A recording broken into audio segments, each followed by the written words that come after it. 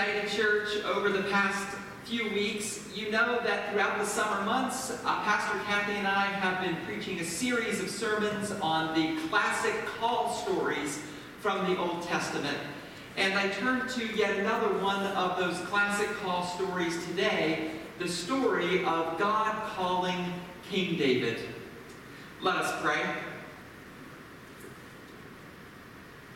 Wise and loving God, may the words of my mouth and the meditations of all our hearts be acceptable to you today and always. Amen. Whenever I hear the story from 1 Samuel that Pastor Kathy read for us just a few moments ago, the story of God calling David, the young boy, to go on to greatness, I cannot help but liken it to the story of the 1984 NBA draft. Remember the 1984 NBA draft? When, yes, two National Basketball Association teams, the Houston Rockets and the Portland Trail Blazers, both passed up on Michael Jordan, who was drafted that year third. You'll recall that Michael Jordan went on to win 6 different NBA championships, and according to the scouting departments of both teams, he was deemed to be, yes, too short. In an interview with the scouting director of the Portland Trail Blazers at the time, who recalled that being one of the worst decisions that he had ever made, or perhaps even the worst decision in the history of scouting in NBA basketball, he said, "I've got to tell you, as we sat around that coffee table and discussed who we were going to draft, we were all wrapped up in physical appearances. Jordan was just too small and just didn't have the appearance of the person we wanted to go on and help our franchise." You ever done that? You ever judged someone on the basis of an external appearance and it didn't turn out very well? If so, I'll bet that you can empathize with Samuel. Walk back with me into the scripture passage today. You'll recall that once upon a time, God asked Samuel to go forth and draft, if you will, the next king of Israel. We're told that it was going to be one of Jesse's sons, and so Samuel travels to Bethlehem and meets up with Jesse. And in their conversation together, they speak about the next king of Israel, and Jesse's sons are paraded forth in front of Samuel, the first of which, Eliab, was tall and handsome, and surely he would be the guy who would be chosen, but not before God intervenes and says back to Samuel, you know, you all, mankind, you often get wrapped up in outward appearances, but I, the Lord, look to the heart. And of course, it was not any one of those boys who would be chosen to be the next king of Israel. It was the youngest of them all, the one who was out tending to the sheep. We're told that David then came in, and though he was very, very young and did not have the outward appearance of the others, it would be David who would be selected to be the next king of Israel. We've all chosen well, and we've all chosen not so well. Perhaps you can remember a time over the course of your life when you didn't choose well. Perhaps you were in a business and 2 people applied for the job and you chose the other, and then you followed the one who you didn't choose throughout their career. And it was because of their appearance or age you didn't choose that person. And 10, 20 years went by and you said, boy, I really should have made the other choice.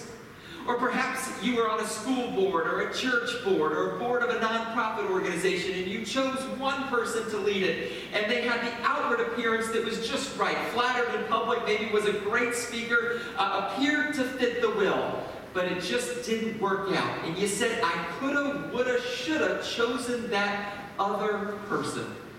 We've all been there with Samuel, got caught up in outward appearances. And meanwhile, our faith teaches us that really and truly we ought to look at the heart of others.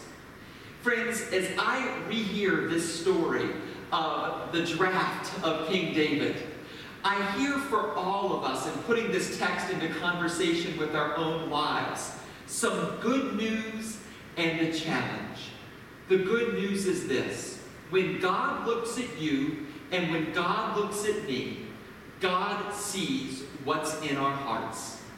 The reason why this is such good news, if you're as ugly as I am, is that from time to time, really and truly, you get caught up in external appearances. Because of Hollywood, television, and social media, you often say to yourself, you know, my identity, my value boils down to how I look. And if you don't believe that this truth in 1 Samuel is true, that man looks at outward appearances and the Lord looks at a heart, just survey for a moment some of the research that is out there. This is very interesting. In a nationwide survey some years ago of women in their 50s, the survey was conducted by Cosmopolitan magazine, 51% of women in America would sacrifice 1 year of their life for the perfect figure. And this is not to let men off the hook. Some years back, the National Alliance for Men's Health did a research survey, and they discovered that 42% of men in America who were under 6 feet tall would give up 1 year of their life to be 6 feet. How ridiculous this must seem to God. For when it came time for God to draft the most important player in the history of Israel, God did not get caught up in height or outward appearance. And the good news really and truly is that the same God who chose King David to be king, the same God looks at all of us with those eyes today and says, I choose you. I look beyond externals and I look to your heart. Or let me put it another way. This week, upcoming, as some of you read in the church newsletter, I'm experiencing one of those humbling birthdays. A humbling birthday over the course of our lives is any birthday that ends in a 0. And you all know what I'm talking about. And on Tuesday of this week, yes, I turned 40. And the staff have been laughing and joking with me about the pictures of when I first came to United Church. I had less gray hair and all the gray hair I have now. And sometimes I have to remind myself that when I look in the mirror, that God doesn't look at what I look at. Rather, God looks into my heart. If you came to worship this morning concerned about your health or about your hair or about your physical appearance, and you looked in the mirror today and said, gosh, I just don't know. Remember that God doesn't look at what you look at. God's eyes are not fixated on outward appearances related to our age or related to how we may feel today physically. Rather, our good God in heaven looks deeply into our hearts and says, I love you, I call you, you are worthy, you are valuable to me. That is the good news of this text. God looks at you and I, and when God does, God looks into our hearts. But here is what I sense the challenge of this text is. The challenge of this text is that when you and I are living our everyday lives, our call as God's people is to look not at the outward appearances of others, but rather to look inwardly, to look into the hearts of those in whom we come in contact. Later this week on Wednesday, we're going to be discussing a book entitled Resident Aliens by Stanley Hauerwas and Will Willimon. And one of the theological principles that they put forth in that book is that Christian ethics, or the Christian life, does not begin with a desire to do what God wants us to do. Rather, it begins with God wanting us to see as God sees. And the reason why I think that this reminder to see as God sees is just so timely and relevant and important right now is because part of what this coronavirus pandemic has done, in my opinion, is that it has magnified for each one of us outward appearances. So, for example, we read in the Marco Eagle twice a week the statistics about those who have the coronavirus. And we all know that the coronavirus has hit differently different races and ethnicities. And so as we live our lives, part of what we do when we come in contact with another person is those differences are magnified and we whisper under our mask, is that person safe? Not only race and ethnicity, but geography. Remember when all the people from New York were said to be carriers? And we bump into a person from New York who, she might have an Italian accent, and we whisper underneath our mask, I bet she might have it. Or we bump into an older person and we say, oh, I think I remember that person. He lives in that assisted living facility up in North Naples. I think that facility was on the state of Florida list. And we whisper underneath our mask, well, I'm not talking to him.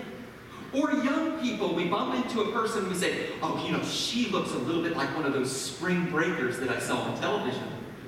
Or she's back in college now, I wonder if she's been partying. And we whisper under our mask, well, I don't know if I'm going to go there quite yet with her and talk to her.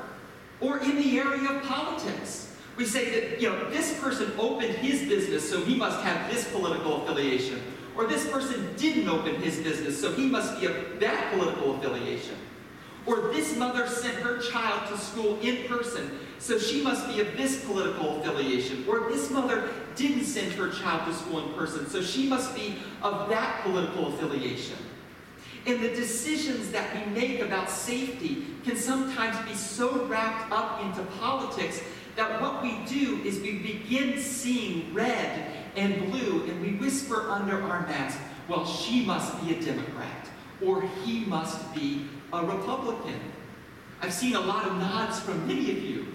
Really and truly, as we live our everyday lives through this crisis, differences are exacerbated and brought to the surface for all of us to see. Race, ethnicity, geography, old age, young age, politics. It all in this world in which we live is becoming so visible to each one of us. Hence the timeliness of this scripture, in my opinion. Whereas we are often tempted to look at outward appearances, our call is to see as God sees and to look deeply into the hearts of others. Mother Teresa put it this way. She said that if we're so caught up and busy judging people, we don't have enough time to love them. I remember some years ago, I was chatting with one of my colleagues in ministry who took a 3-week trip over to Africa to teach in a church-related seminary there to other pastors. And as he was there, through the help of a translator, he heard a wonderful story from a church pastor who was over in Africa. And the story was about how his church had received from another church, it was kind of a church pen pal situation from America, a box of very important things that their village might need as a help and a mission to the village. And so the box included a little bit of food as well as some tools, other helpful items, and also 10 mirrors. Well, this pastor, in receiving these mirrors, passed them out to the people in his church, and it was the first time that many of them had ever seen a mirror. And they were absolutely stunned by these mirrors, and they were having fun with them at first. But then after a while, the mirrors tended to have a detrimental effect. And one in the church said, I don't like the way my nose looks. Or my figure isn't as good as hers. Or you know what, I don't really like the way I'm appearing today. I'm not sure about all this. And over time, the mirrors had such negative consequence that the minister collected them all from the church, took all 10 back, put it in a package, and attached a sticky note that was also included in the help passage to them and sent them back to the church and said, we don't need these anymore. We hope to see as God sees, as we were doing previous. And said that we in the church need to retrain our eyes to look to the heart. In days and weeks ahead, as we navigate our everyday lives, that's our call. not to look at outward appearances, but to look deeply into the hearts of others with whom we might cross paths. Yes, I bet you can remember over the course of your life the times that you made a decision based on outward appearance and regretted it. But I bet, too, there were other times in your life where you did see as God sees and made a decision based on the heart, and you were blessed. Speaking of hair, I remember in my life when I first met my mentor in the ministry, who was such a dynamite speaker, and I remember meeting him for the first time, and he was short and bald. And I said to myself, is this really a guy that I'm going to be listening to? But thankfully I looked into his heart, and that was a good drafting decision. Or I remember another occasion where I was hiring here at the church, and there was many great candidates, and there was one who was so much younger than all of the others. And I thought to myself, well, surely this could be the person, but I saw something there that was better and good and right and true, and it ended up being exactly the right fit. Indeed, when we look into the hearts of other people, part of what comes back to us is such blessing in our lives and in theirs. Christian writer Henry Nouwen tells a Hasidic parable about an innocent young man. The parable goes something like this. Once upon a time, an innocent young man was on the run from the authorities and stopped off at a village. And the villagers decided to hide this innocent young man from the authorities. And when the authorities came into the village, they said, "Where is the innocent young man? I want to see him.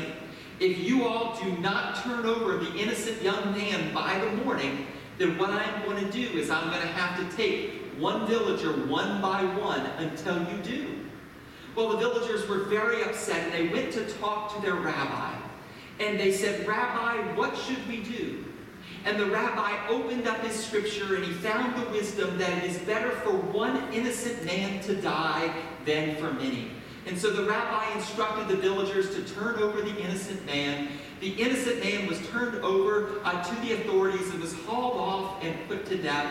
And the villagers were so excited that they had been spared that they had a party that evening. But the rabbi just simply could not muster up the strength to go and stayed behind in his room because it just didn't feel right. An angel of the Lord appeared to the rabbi and said, "What were you thinking in turning over that innocent man to the authorities?" And the rabbi said, "Well, my scripture told me that if I just would rather sacrifice one innocent man rather than many, then that would be a wise thing to do." And the angel reminded the rabbi that if he had only looked deeply into the heart of that man, the rabbi would have realized that that man was the Messiah. That parable hits me hard. It really does. Because I am a clergy person who makes a living preaching and teaching and reading and studying the scripture. But the parable reminds me that if I do not lift my eyes out of that scripture and look deeply into the hearts of other human beings, part of what I might miss out on is Christ himself. Many years later, after all of that story was complete, about 2 years later, the villagers in that same space got into an argument about the law, about the scripture. And they came to the rabbi to solve the problem. And they said, "Rabbi, how is it do we know that it is dawn? Is it when we are able to tell the difference between a sheep and a dog?" And the rabbi said, "No." "Is it when we are able to tell the difference between a tree and a vine?" And the rabbi said, "No." "Then when," asked the villagers, "are we able to tell when it is dawn?" And the rabbi said, "When you are able to look at one another as brothers and sisters, then you are living in the light. But if not, you are still living in darkness." Man looks at outward appearances. The Lord looks at the heart. And may God's people have the courage in the days and weeks ahead to do the same.